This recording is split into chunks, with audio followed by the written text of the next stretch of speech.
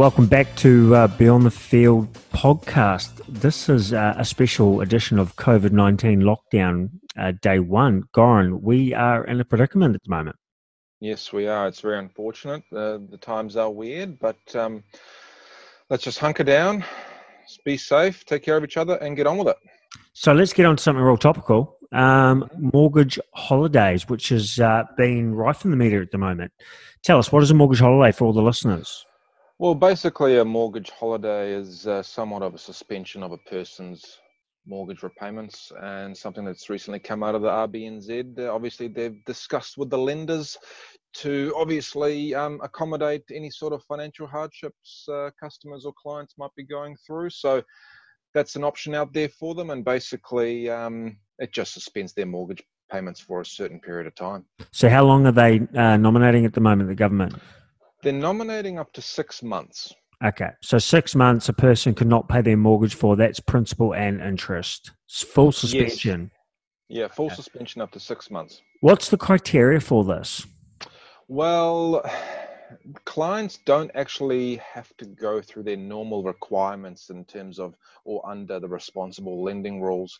That the banks have relaxed the rules because they're not going to have time to assess all the applications individually, because they're going to obviously get inundated with a lot of phone calls. But look, if they've pretty much made the lines open to any of their clients that are potentially looking to get some sort of relief due to any sort of financial hardship in terms of mortgage repayments. But what can't happen? They obviously the individuals or the couple, they have to have a loss of income.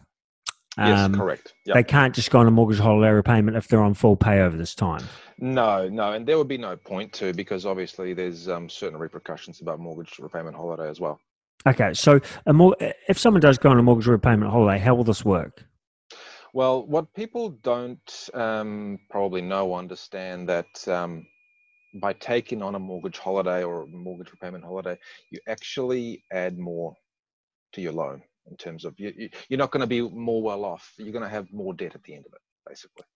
Okay, so if I have a loan of X amount, I don't pay for 6 months. Mm-hmm. When I start repaying again, what happens? Mm-hmm. Well, you can either increase your loan repayments or extend your loan term, basically. So the bank is going to actually tell you what to do? Absolutely, yeah. So, for example, if you take a 6 month repayment holiday, it will probably take or add on another $15,000 to the cost of a loan for someone with a $500,000 mortgage at, say, 5%. Right. So, I mean, we've been inundated, but people need to realise, obviously, what actually happens in this, and that it's not just off for 6 months and then from there, starting the repayment again. It's capitalised interest, I'm guessing, onto the loan, Yep. And then the loan terms are different. Yeah, absolutely. So this is seen as somewhat of a last resort in my eyes, and people should obviously exercise all other options before committing to a mortgage repayment holiday. Cool. So is there anything else for the listeners that they should know about mortgage repayment holidays?